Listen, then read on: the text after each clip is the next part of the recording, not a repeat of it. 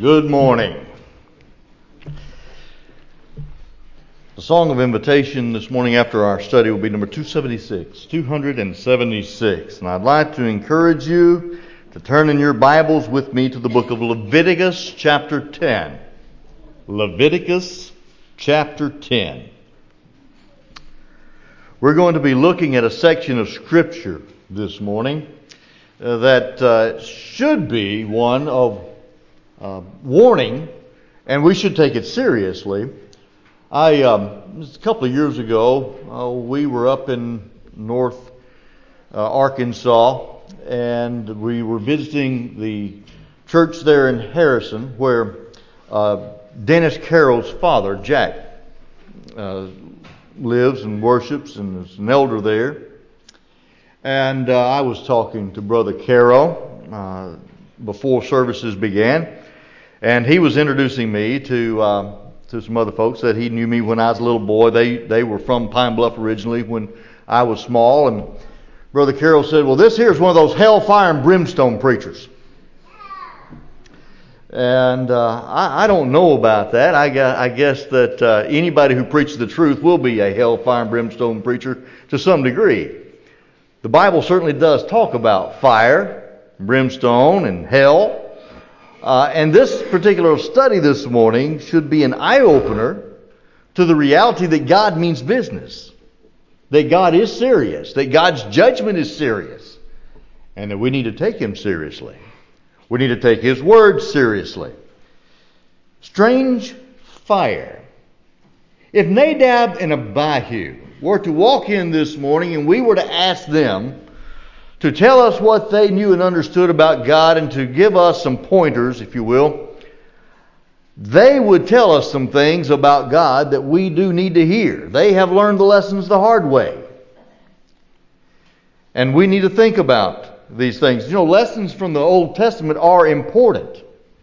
In Romans 15 and verse 4, we're told that the things that are written aforetime are written for our learning. And though they be dead, yet they speak. Abel is mentioned in Hebrews 11 and verse 4 as being one who is dead, but yet he speaks. He speaks good things. He speaks things of encouragement and the need to obey the Lord regardless of how others may treat us. We need to be faithful to the Lord. Nadab and Abihu actually tell us the opposite lesson. Or that is when I say opposite. Well, I mean that God means business, and if you do not obey Him, He will punish you. You will suffer the consequences of your rebellion to God. Though they be dead, yet they speak. Leviticus chapter 10 and verse 1. Let's read verses 1 through 11, and then we're going to go back and we're going to just focus in on verses 1 through 3. Then Nadab and Abihu, the sons of Aaron, each took his censer and put fire in it, put incense on it, and offered profane fire before the Lord, which He had not commanded them. So fire went out from the Lord and devoured them, and they died before the Lord. And Moses, saying to Aaron, this is what the Lord spoke, saying, by those who come near me, I must be regarded as holy, and before all the people I must be glorified. So Aaron held his peace. Then Moses called Mishael and Elzaphan, the sons of Uzziel, the uncle of Aaron, and said to them, Come near, carry your brethren from before the sanctuary out of the camp. So they went near and carried them by their tunics out of the camp, as Moses had said. And Moses said to Aaron and to Eleazar and to Ithamar his sons, do not uncover your heads nor tear your clothes, lest you die. And wrath come upon all the people. But let your brethren, the whole house of Israel, bewail the burning which the Lord has kindled. You shall not go out from the door of the tabernacle of meeting, lest you die. For the anointing of the oil of the Lord is upon you. And they did according to the word of Moses. Then the Lord spoke to Aaron, saying, Do not drink wine or intoxicating drink. you nor your sons with you, when you go into the tabernacle of meeting, lest you die. It shall be a statute forever throughout your generations, that you may distinguish between holy and unholy, and between unclean and clean, and that you may teach the children of Israel all the statutes which the Lord has spoken to them by the hand of Moses. Now that's the reading, and that's the text, and one of the things that stands out to me in this text is that to disregard the holiness of God, to disrespect His authority, and to approach Him in a flippant, disrespectful manner will bring about His wrath upon you. And that's not something that I would wish on anyone. And I don't think anybody here wants that. Let's, set the setting, if you will. Let's go back a little bit in time and the events leading up to Leviticus chapter 10. What has transpired in just a few years? Well, actually not even years. A short period of time. Go back to Exodus 5 and Exodus chapters 5 and through chapter 14. We have the deliverance of Israel from Egyptian bondage. You have the 10 plagues poured out on Egypt, and eventually the 10th plague, which resulted in the loss, the death of the firstborn of the Egyptians, in which Pharaoh finally said, okay, go. So the children of Israel left Egypt. Then, of course, Pharaoh changed his mind and pursued them. And then in chapter 14, eventually as they crossed through the Red Sea, and they all made it safely to the other side, the Pharaoh's army entered into the sea and followed them, and the Lord caused the waters to come back and killed all of them. In fact, the last verse of Exodus chapter 14 makes this statement: the Lord saved Israel that day. So Israel was delivered, and God then gave the law to Israel in Exodus chapters 19 and 20. They had arrived at Mount Sinai just months after they had been delivered, and now they had received the law. And then, of course, the pattern for the tabernacle and its utensils and everything regarding the worship of God was given to Moses on the mount. The pattern was given to him. Exodus 25 through 29, which the Hebrew writer also points out that Moses made everything according to the pattern. And so the pattern was given, and they were to be executed. They were to fulfill this pattern when they accumulated everything and accomplished all that God had commanded. Then the worship was going to begin. The instructions pertaining to the burning of incense and purification and the making of holy things was given in chapters 30 and 31. And of course, all of this is being given to Moses, and down below, the children of Israel did not know what had happened to Moses. So they asked Aaron to make them a golden calf. And so Aaron gives the instructions for them to take their earrings and their gold and silver and everything and give it to them. And he made this golden calf. And the children of Israel bowed down to this idol that they had gotten from Egypt, actually. The idea from Egypt. And of course, God's wrath then was demonstrated towards the children of Israel. Many of them died. The making of the tabernacle and its furnishing, the priest's clothing and everything that was then made in chapters 35 through 40. As you get to Leviticus, you have the regulations pertaining to the sacrificial system. All of the different sacrifices, the grain offerings, the meal offerings, all of the things that were commanded, also the sacrifices of the animals for the sin offerings, all those things are given. And then Aaron and the priests, his sons, are consecrated. Aaron and his sons are consecrated as priests to the Lord. In Exodus 29 through and Leviticus 8, actually, as instructed from Exodus 29. Then the priestly ministry begins. In chapter 9, Aaron and his sons offer sacrifices. And in fact, what happens is fire from heaven comes down and consumes the burnt offering on the altar which they had made according to the pattern. In fact, in Leviticus 9 and verse 23, it says, "And Moses and Aaron went into the tabernacle of meeting and came out and blessed the people. Then the glory of the Lord appeared to all the people, and fire came out from before the Lord and consumed the burnt offering and the fat on the altar. When all the people saw it, they shouted and fell on their faces. They were in awe of what they had seen. The very next verse, in Leviticus chapter 10, we read then of Nadab and Abihu. What would Nadab and Abihu tell us about God? I would think that the first thing that they would tell us is that God does indeed mean what He says. That God means what He says, and that silence is not permissive. Notice again in verse 1 that Nadab and Abihu, the sons of Aaron, each took his censer and put fire in it, put incense on it, and offered profane fire before the Lord, which He had not commanded them. What made this fire profane before the Lord? What was it? I'll tell you what it was. God had not commanded it. That's what made it profane. You see, it was not from God. It was from whom? Nadab and Abihu. They are the ones who did something that God had not told them to do. Now, they would tell you real quick, God means what He says. We've learned that lesson the hard way. You see, God had told them what He wanted.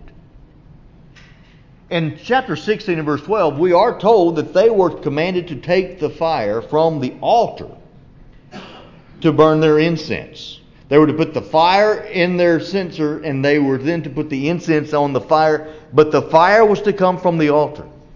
You go back to chapter 9 and verse 24, we find out that the fire on the altar came from God. The fire came from God and started the fire on the altar.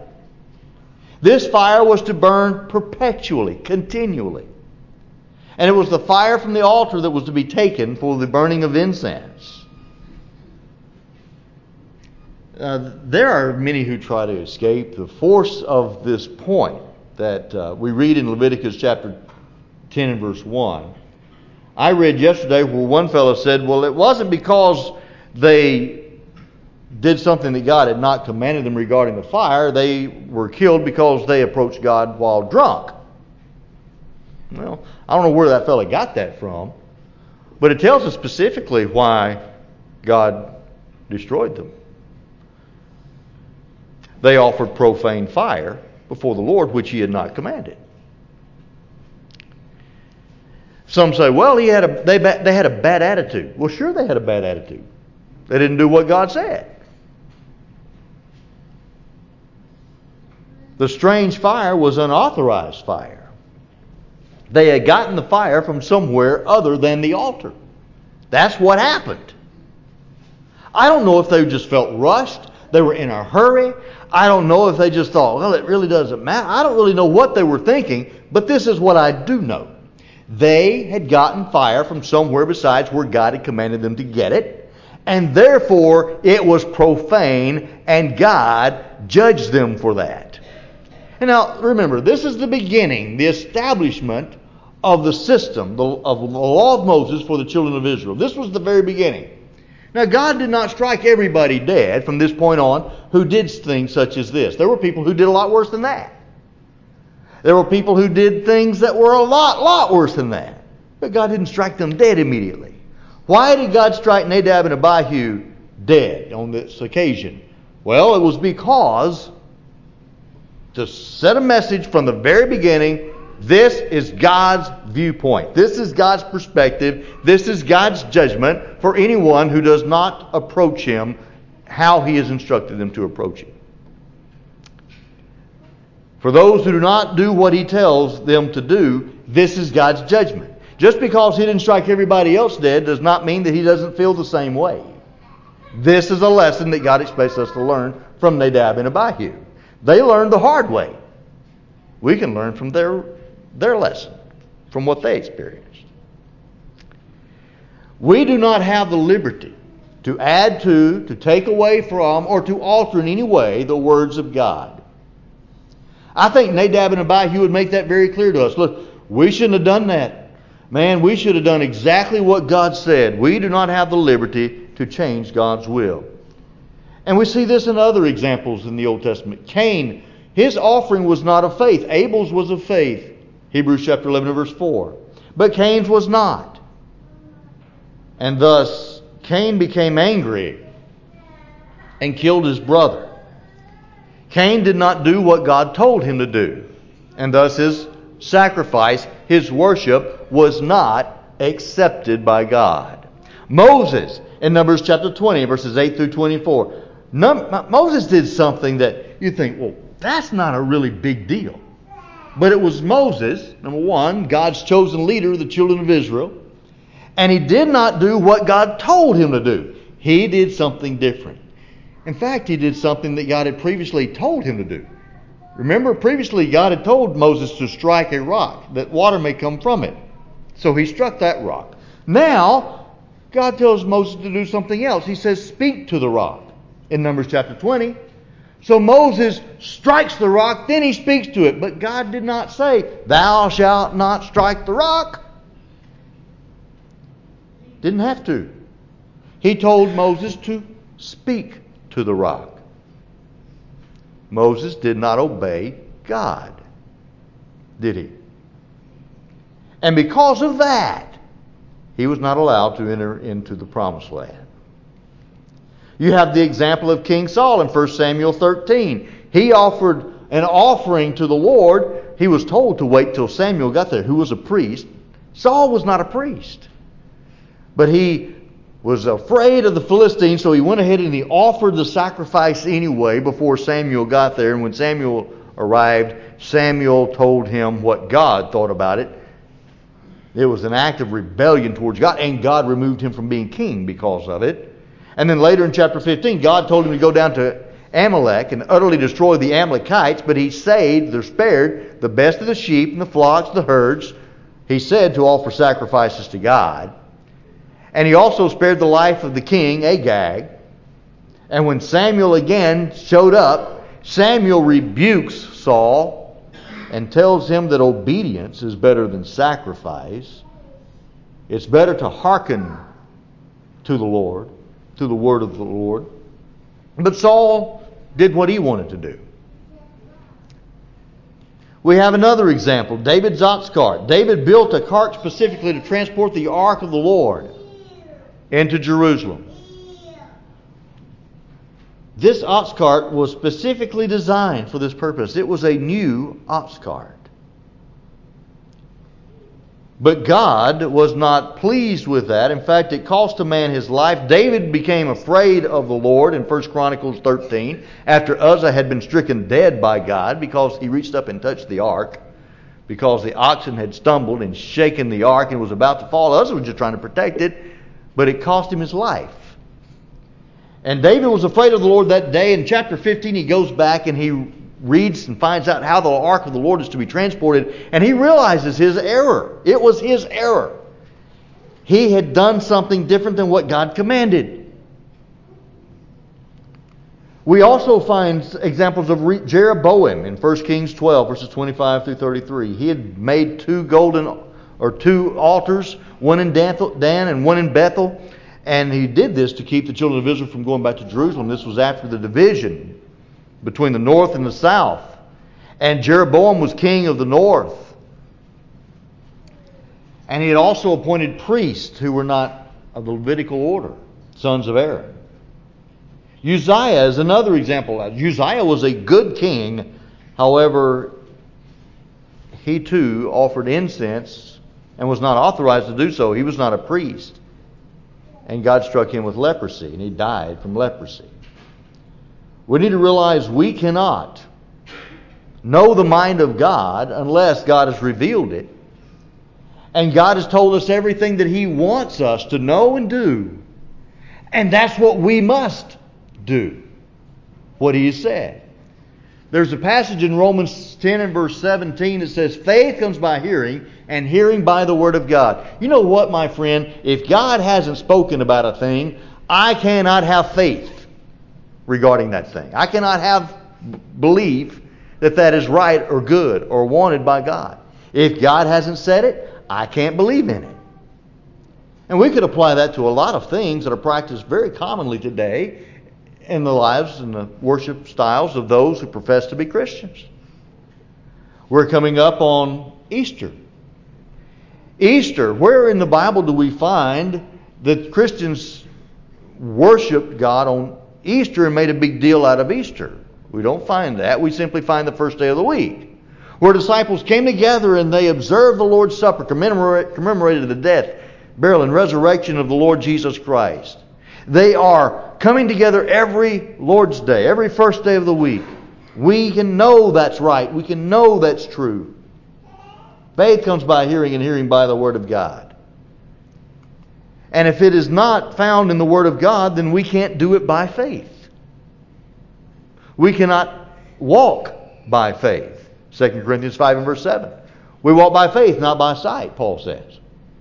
And in 1 Corinthians 4 and verse 6, we must learn to not think beyond what is written. Sadly, many people do just that. In fact, one of the common expressions that you will hear today is this: God did not say I couldn't do that. And I've said this a lot. If that's our attitude, and we're asking the question, where did God say I can't do it, in order for you to justify what you are doing, you're asking the wrong question. We ought to be asking, where does God tell me I can do it? Where does God authorize this action? Where does God authorize this work? Where does God authorize this act of worship? Where does God authorize this belief, this teaching? Where does it come from? Is it from heaven or is it from men? We need to be asking that question. Instead of, well, God didn't say I couldn't do it. God didn't tell me He's going to send me to hell if I do that. That's the wrong attitude right there. Maybe that's the attitude that Nadab and Abihu had. God didn't say I couldn't get the fire from over here. But see, God had told them where to get the fire from. God means what He says. And the God of the Old Testament is the same God that we are to worship and serve today. We don't have two different gods in the Bible. We have the God of the Old Testament and the God of the New Testament, which is exactly the same. He is still God. And He still expects and demands our trust, our love, our respect, and our obedience. And if we truly respect and we truly love and we truly trust God, then we're going to do what He says. Yes, there was something wrong with their attitude because they didn't do what He said. When we become the designers and the determiners of how, when, where we worship, what we believe, what we teach, we have diverted our worship and our faith from God to ourselves. We are no longer worshipers of God, as Paul talks about in Romans chapter 1. They became worshipers of themselves. They worshiped and served the creature rather than the Creator. It's exactly what so many people are doing today. What is the difference between what Nadab and Abihu did and their use of strange fire and what so many people do today in what they call worship? You know, you look at the pomp and the circumstance in some worship services. You know, the preacher or the pastor or the priest, he's all decked out in this religious garb and he's got this big thing on his head. It lets everybody know who he is. And it sets him apart from everybody else. And the liturgy that wrote, the things that they go through and they read. And then you have the extravagance. And then you have the entertainment. There are a lot of worship services that are much more like a rock and roll show than what we find in the Word of God. There was an excellent article posted on Facebook. In fact, Sanctify by Truth, written by Brother Doy Moyer. We run a lot of his articles in our bulletin. He wrote an excellent article yesterday about, and it's called "It's Too Simple." It's too simple. Talking about worship. For many people, the simplicity of our worship to God is just too simple, and it's not what they want. Well, therein lies the problem. It's not what they want. But what does God want? Isn't that the question that we ought to be asking? Instead of entertainment and being entertained, it ought to be about what does God want. Instead of being emotionally based, right? It's not emotion-based faith. We are to be seeking faith-based emotion. There's nothing wrong with emotion. But that certainly is not the basis for what we do. What we want cannot be the basis for what we do. Contemporary worship is filled with, this is what I want. And people shop churches to find out if a church is what they want in regard to entertainment and recreation. And what a church does for them instead of what they can do for God. Nadab and Abihu would say, whoa, be careful of that attitude. God means what He says. Something else they would tell us is that God must be respected. And this, of course, falls on the heels of what we just said. The only way to respect God, to demonstrate reverence for God, is to do what He says. In Leviticus 10, verses 2 and 3 again, so fire went out from the Lord and devoured them, and they died before the Lord. And Moses said to Aaron, this is what the Lord spoke, saying, by those who come near me, I must be regarded as holy. And before all the people, I must be glorified. They disrespected God by not doing what He said. Friends, you say and you think that, well, we're under grace now and we don't have to do this, we don't have to do that. It's true that our worship and our service to God today is really simplified from that of the Old Testament. That's true. But it's not liberty to do what we want as we please. We still must obey the Lord. We must do what He has told us to do. We must follow His instructions. The principle that Moses explicitly states in verse 3 is still very much true. Although the specifics of their worship have changed, we don't have to burn the incense. Although I will say this, that all of those activities in the Old Testament, the burning of incense, the sacrifices, the tabernacle, everything that they did had a purpose to it. And it was a shadow or a type of something that was fulfilled in the new covenant and has a spiritual reality connected to it. So even the burning of incense, there is the spiritual reality. And the spiritual reality is in fact more real than the physical observance of the burning of incense. And it requires, however, the same attitude. That we respect, we reverence God in our service. In fact, the book of Revelation references the burning of incense as the prayers of the saints. So our worship and our praying to God, that's a serious activity. It's an act of worship. We must approach God with reverence. In fact, I'll say to you that there is a real sense in which this is more important in the new covenant than it was in the old covenant. People think, well, we're not under the old covenant anymore. We're under grace. Now we can more or less do what we want. No. Listen, we have more of a responsibility to listen to Him who speaks from heaven. It was read in our hearing a few moments ago from Hebrews chapter 12.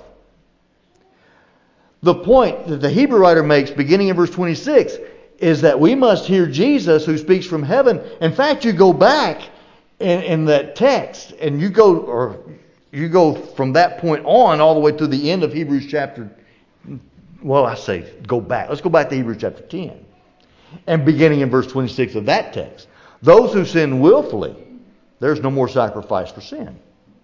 And then he talks about how those who have transgressed the law of Moses, who have been found guilty by 2 or 3 witnesses of violating the law of Moses, he says this, how much worse should you suppose should be thought worthy of punishment for those who have trodden underfoot the Son of God and discounted the Spirit of grace? You reject Jesus Christ. You reject the Spirit of grace. You disobey Jesus Christ and reject what He commands. That's worse than rejecting what Moses commanded. There is a real sense in which that is worse. Do you think that you're going to be let off because you disobeyed Jesus? But those who disobeyed Moses, they were held responsible for their actions? It doesn't work that way. God should never be addressed in a casual or trivial way. It's a serious matter. Psalms 89 and verse 7. It is essential that we approach the presence of God in our lives and worship with reverence, with awe, respect. And we do that by honoring His Word, by obeying it. Only the holy, those who have truly consecrated themselves, have a right to come into the presence of God and are accepted in the presence of God. Those are the ones who have truly turned away from the things of this world. And we are commanded as Christians to do just that. 2 Corinthians 6:14, all the way down through chapter 7 and verse 1. Come out from among them and be separate, says the Lord, and I will receive you.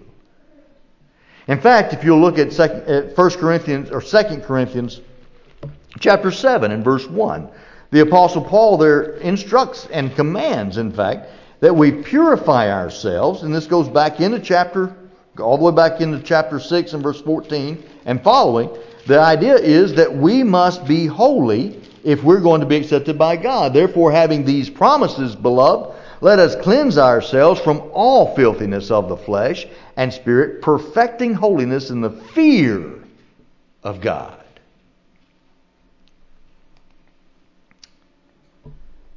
Nadab and Abihu, perhaps they would say that worship and truth is very, very important.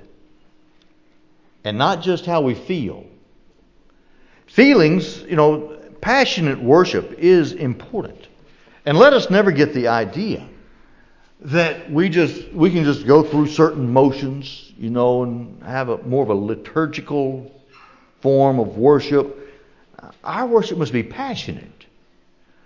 Giving our best to the Lord with love and sincerity. In fact, if you'll go back in this text into chapter 9, the children of Israel had been delivered, and they were now at the point of instituting this new style, this new system of worship, and great sacrifice had been made for God. And the glory of the Lord then appears before the whole congregation, and they see His glory. And fire comes out from heaven and devours the offering. And I'm sure that they were experiencing some strong emotions at this point, wouldn't you? They were enthusiastically engaged in their worship. Of course, they were also in fear, or should have been. And they realized that they were in the presence of the holy God. And they knew it. And no question they had some strong emotions flowing on that day. And perhaps even Nadab and Abihu were kind of carried up in the emotions of the moment. And they did not take seriously their offering to the Lord. Just because we feel a certain way certainly does not make it right. Our emotions, our feelings must be disciplined by the truth. We must have faith-based emotions, not emotional-based faith. There is a way that seems right to a man, but the end thereof the ways of death. Just because something seems right doesn't make it right. O Lord, I know that the way of man is not in himself. It is not in man that walks to direct his own steps. Jeremiah 10:23. We do not have the ability to determine what is right or what is wrong. That includes our feelings about things. Or maybe Nadab and Abihu also would say, grace doesn't allow disobedience. God is gracious, but His grace must not be taken for granted. Listen, a lot of people think, well, we're not under the old law anymore. Now we're under grace. There was no grace under the old law. That's a false notion. There was grace under the old law. Now, it is true enough that when you talk about justification, that the grace was pointing to what was going to be accomplished in Jesus Christ. That's true. And true forgiveness was not actually found in the law system itself. But God provided in the law a means by which men could be saved. Okay? So there is grace there. We find grace in the fact that God had chosen the children of Israel. That God had blessed them. That God had delivered them. He had saved them. They didn't deserve it. That is grace. God had given them the law. And He had chosen the children of Aaron to be priests. God had chosen Nadab and Abihu to be priests. That's grace. They didn't deserve it. But it is the grace of God that placed Nadab and Abihu where they were. And thus, actually, it gave them more responsibility because of who they were. And they could not take His grace for granted. And instead of recognizing the great responsibility that God's grace had provided them, they moved away from their obedience to rebellion. And they did that which God had not commanded. I'm sure they would say that we are to rejoice in His grace and be thankful. But we must also respect His holiness. We must respect His honor. That He is God. And the only way to truly do that is by submitting our will to His will in all things. Paul, in fact, makes this point in Galatians 2 and verses 20 and 21. He points out that yes, he was saved, but his obedience to the gospel, his service, his full, total dedication to Jesus did not frustrate the grace of God. Our obedience doesn't frustrate the grace of God. That's a false dichotomy that many people have established. Grace does not exclude obedience. It does not deny the necessity of obedience. It includes it. In fact, the only way that we can receive God's grace is through a faith that submits to the will of God. That's the only way. People say, well, Ephesians 2:8, yeah, we're saved by grace through faith, and that not of yourselves is a gift of God, not of works lest anyone should boast. It is true that works do not constitute the basis of our justification, of our salvation. But I tell you what, our faith is the means of accessing God's grace, and what kind of faith must we have? The same kind of faith that Israel had in Joshua chapter 6 when they marched around Jericho to receive the gift. Joshua 6 and verse 2. It was a gift given to them. In order to receive that gift, however, they had to do what God says. Hebrews 11 and verse 30 says, the walls of Jericho fell by faith after they were encompassed for 7 days. We see that the faith of Israel brought about and received the grace that God had promised. Naaman is another excellent example of the principle in 2 Kings chapter 5. God saved Naaman from leprosy. He healed him of his leprosy through Naaman's faith. Naaman had enough faith to go and dip 7 times in the river Jordan. Naaman didn't deserve it, so it's by grace. It's unmerited favor. But the only way that he was to receive that unmerited favor is to submit to God's commandments. He wasn't a sinless man. He didn't earn his healing. He didn't deserve it. He simply by faith did what God said. Same thing is true for us today. We receive God's grace by complying with God's terms or conditions by faith. We trust God enough to do what He says. Those Christians on the day of Pentecost, those who became Christians in Acts chapter 2, they did so by obeying the command to repent and be baptized. Now, when they repented and they were baptized, in verse 41, we're told that they received the word of the Lord and they were baptized. Some 3,000 souls were added to them that day. They received the grace of God by submitting to the conditions or the terms that God had given. But let me also say this. The only way that we can continue in God's grace, His unmerited favor, is to abide in the teaching of Christ. If we do not abide in the teaching of Christ, we will not abide in His favor, His unmerited favor.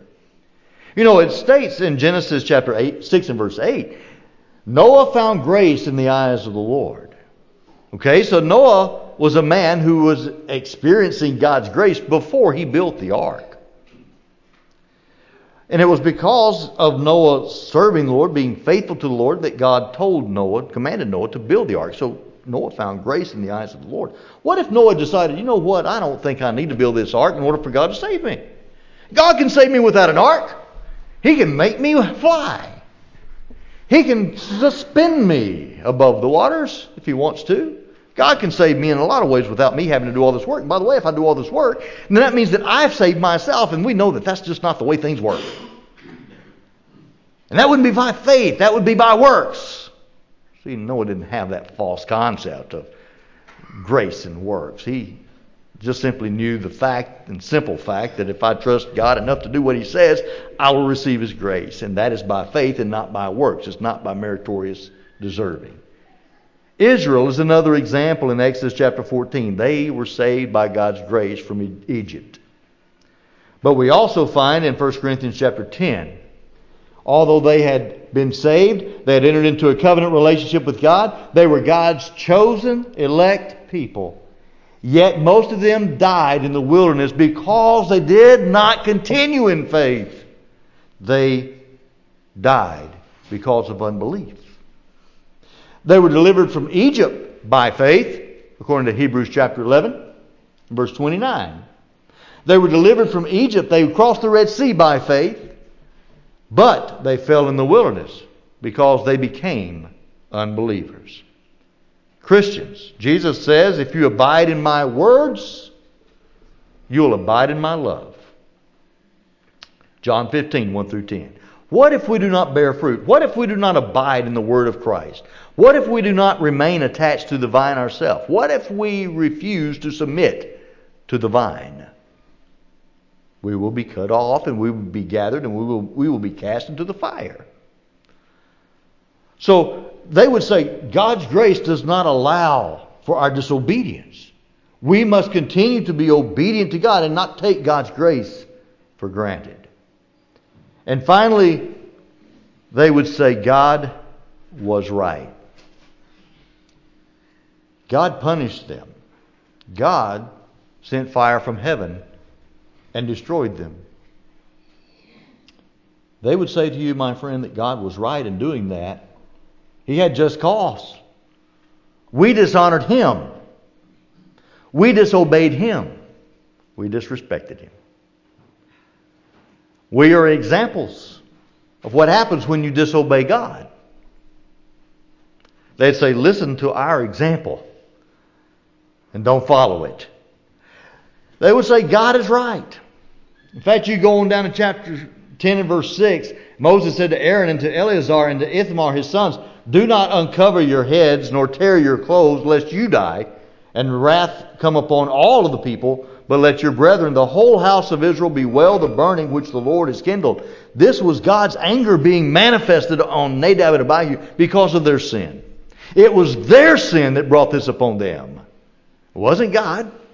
It wasn't His law. It was their rebellion, rejection of His law. They knew what to do. Everything had been spelled out step by step, point by point, and they knew what they were to do. They simply did not do it. We too have tasted the good word of God, and we know of His grace. How will we respond to His truth? Will we, some people, they think about God's rules, God's law, and they say, that's not fair. That's not right. That's not fair. That's too harsh. That's too strict. If that's our attitude towards God's law, then we do not have the proper respect or reverence for God Himself. We need to accept what His law is. Respect Him through obeying His law. And in Romans chapter 2 and verses 2 through 11, God's judgment is righteous. He is not partial. We will be judged according to our works. Every one of us will be. So in other words, we will get according to what we plant, right? We will reap what we sow. Many argue that God would not send people to hell who did not obey Him. In fact, they accuse Him of being unjust if He were to do so. Our emotional feelings are not to be and cannot be the standard of what is true.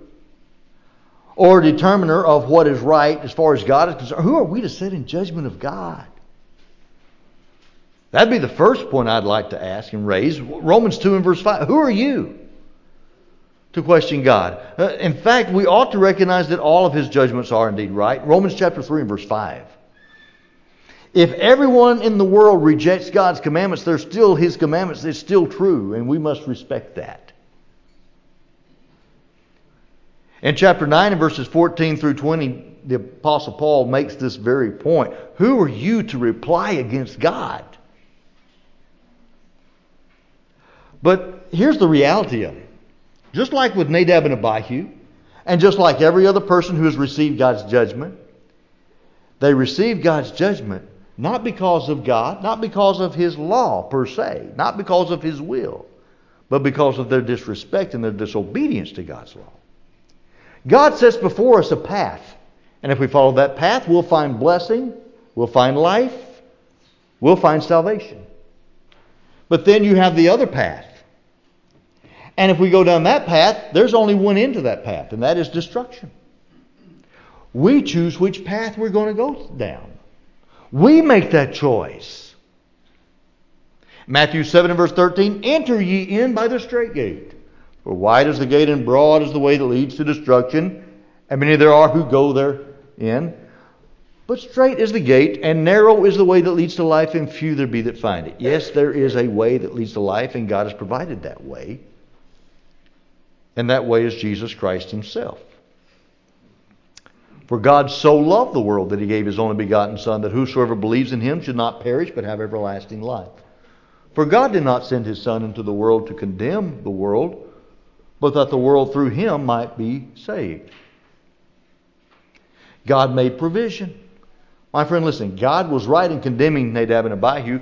God is right for condemning everyone who does not honor His Son. But He has provided a means of salvation. In fact, if God had not provided His Son, everyone would be lost because of sin.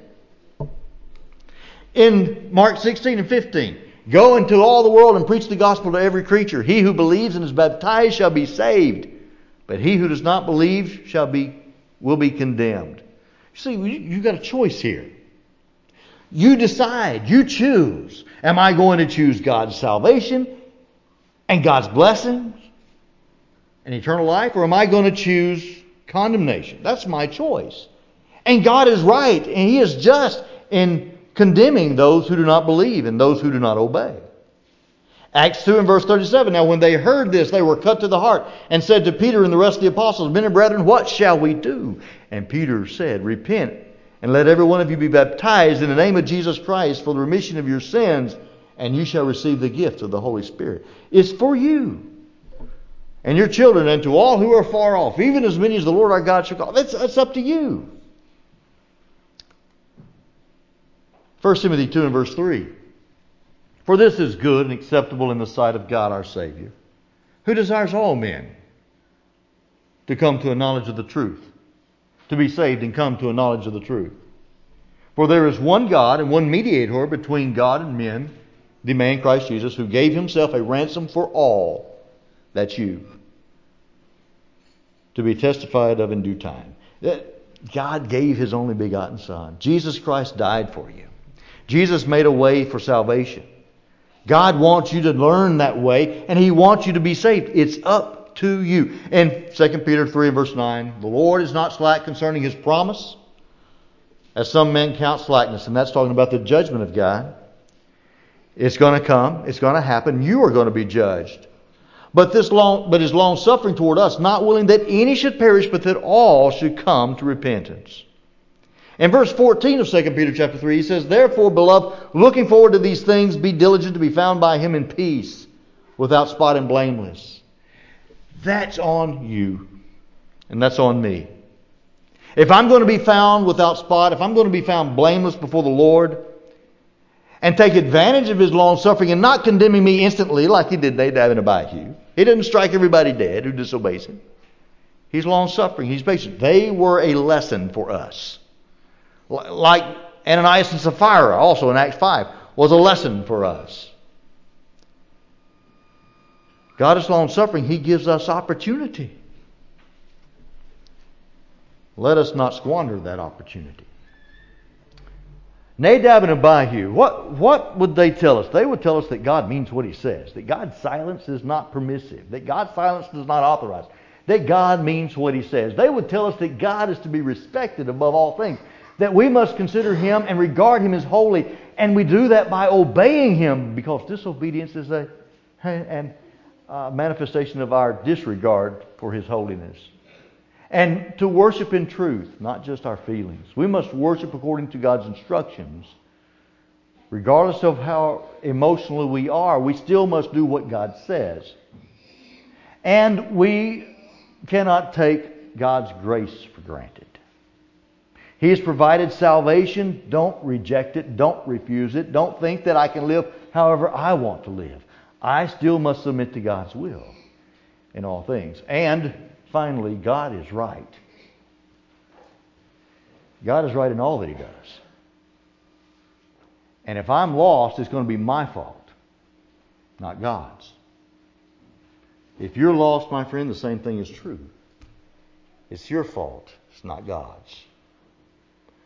My prayer, my hope is that every person here in this assembly this morning will stand before the Lord, and we all will, by the way, stand before the Lord, but my prayer is that we all stand before the Lord justified in His sight. That we are found without spot, and we're found in a holy, pleasing, acceptable state before our God. And the only way that we can do that is submit to His will by faith. Maybe you're here this morning, and there's something you need to do in order to establish that relationship to begin with. You need to be baptized into Christ by faith. You need to turn away from your sin, confess Him as Jesus, confess Jesus as Lord, and you also need to be baptized into Him for the remission of your sins.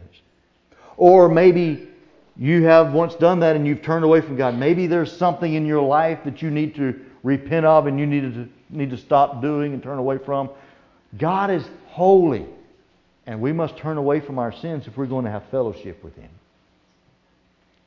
Anything we can do to help you. Why don't you come while we stand, while we sing.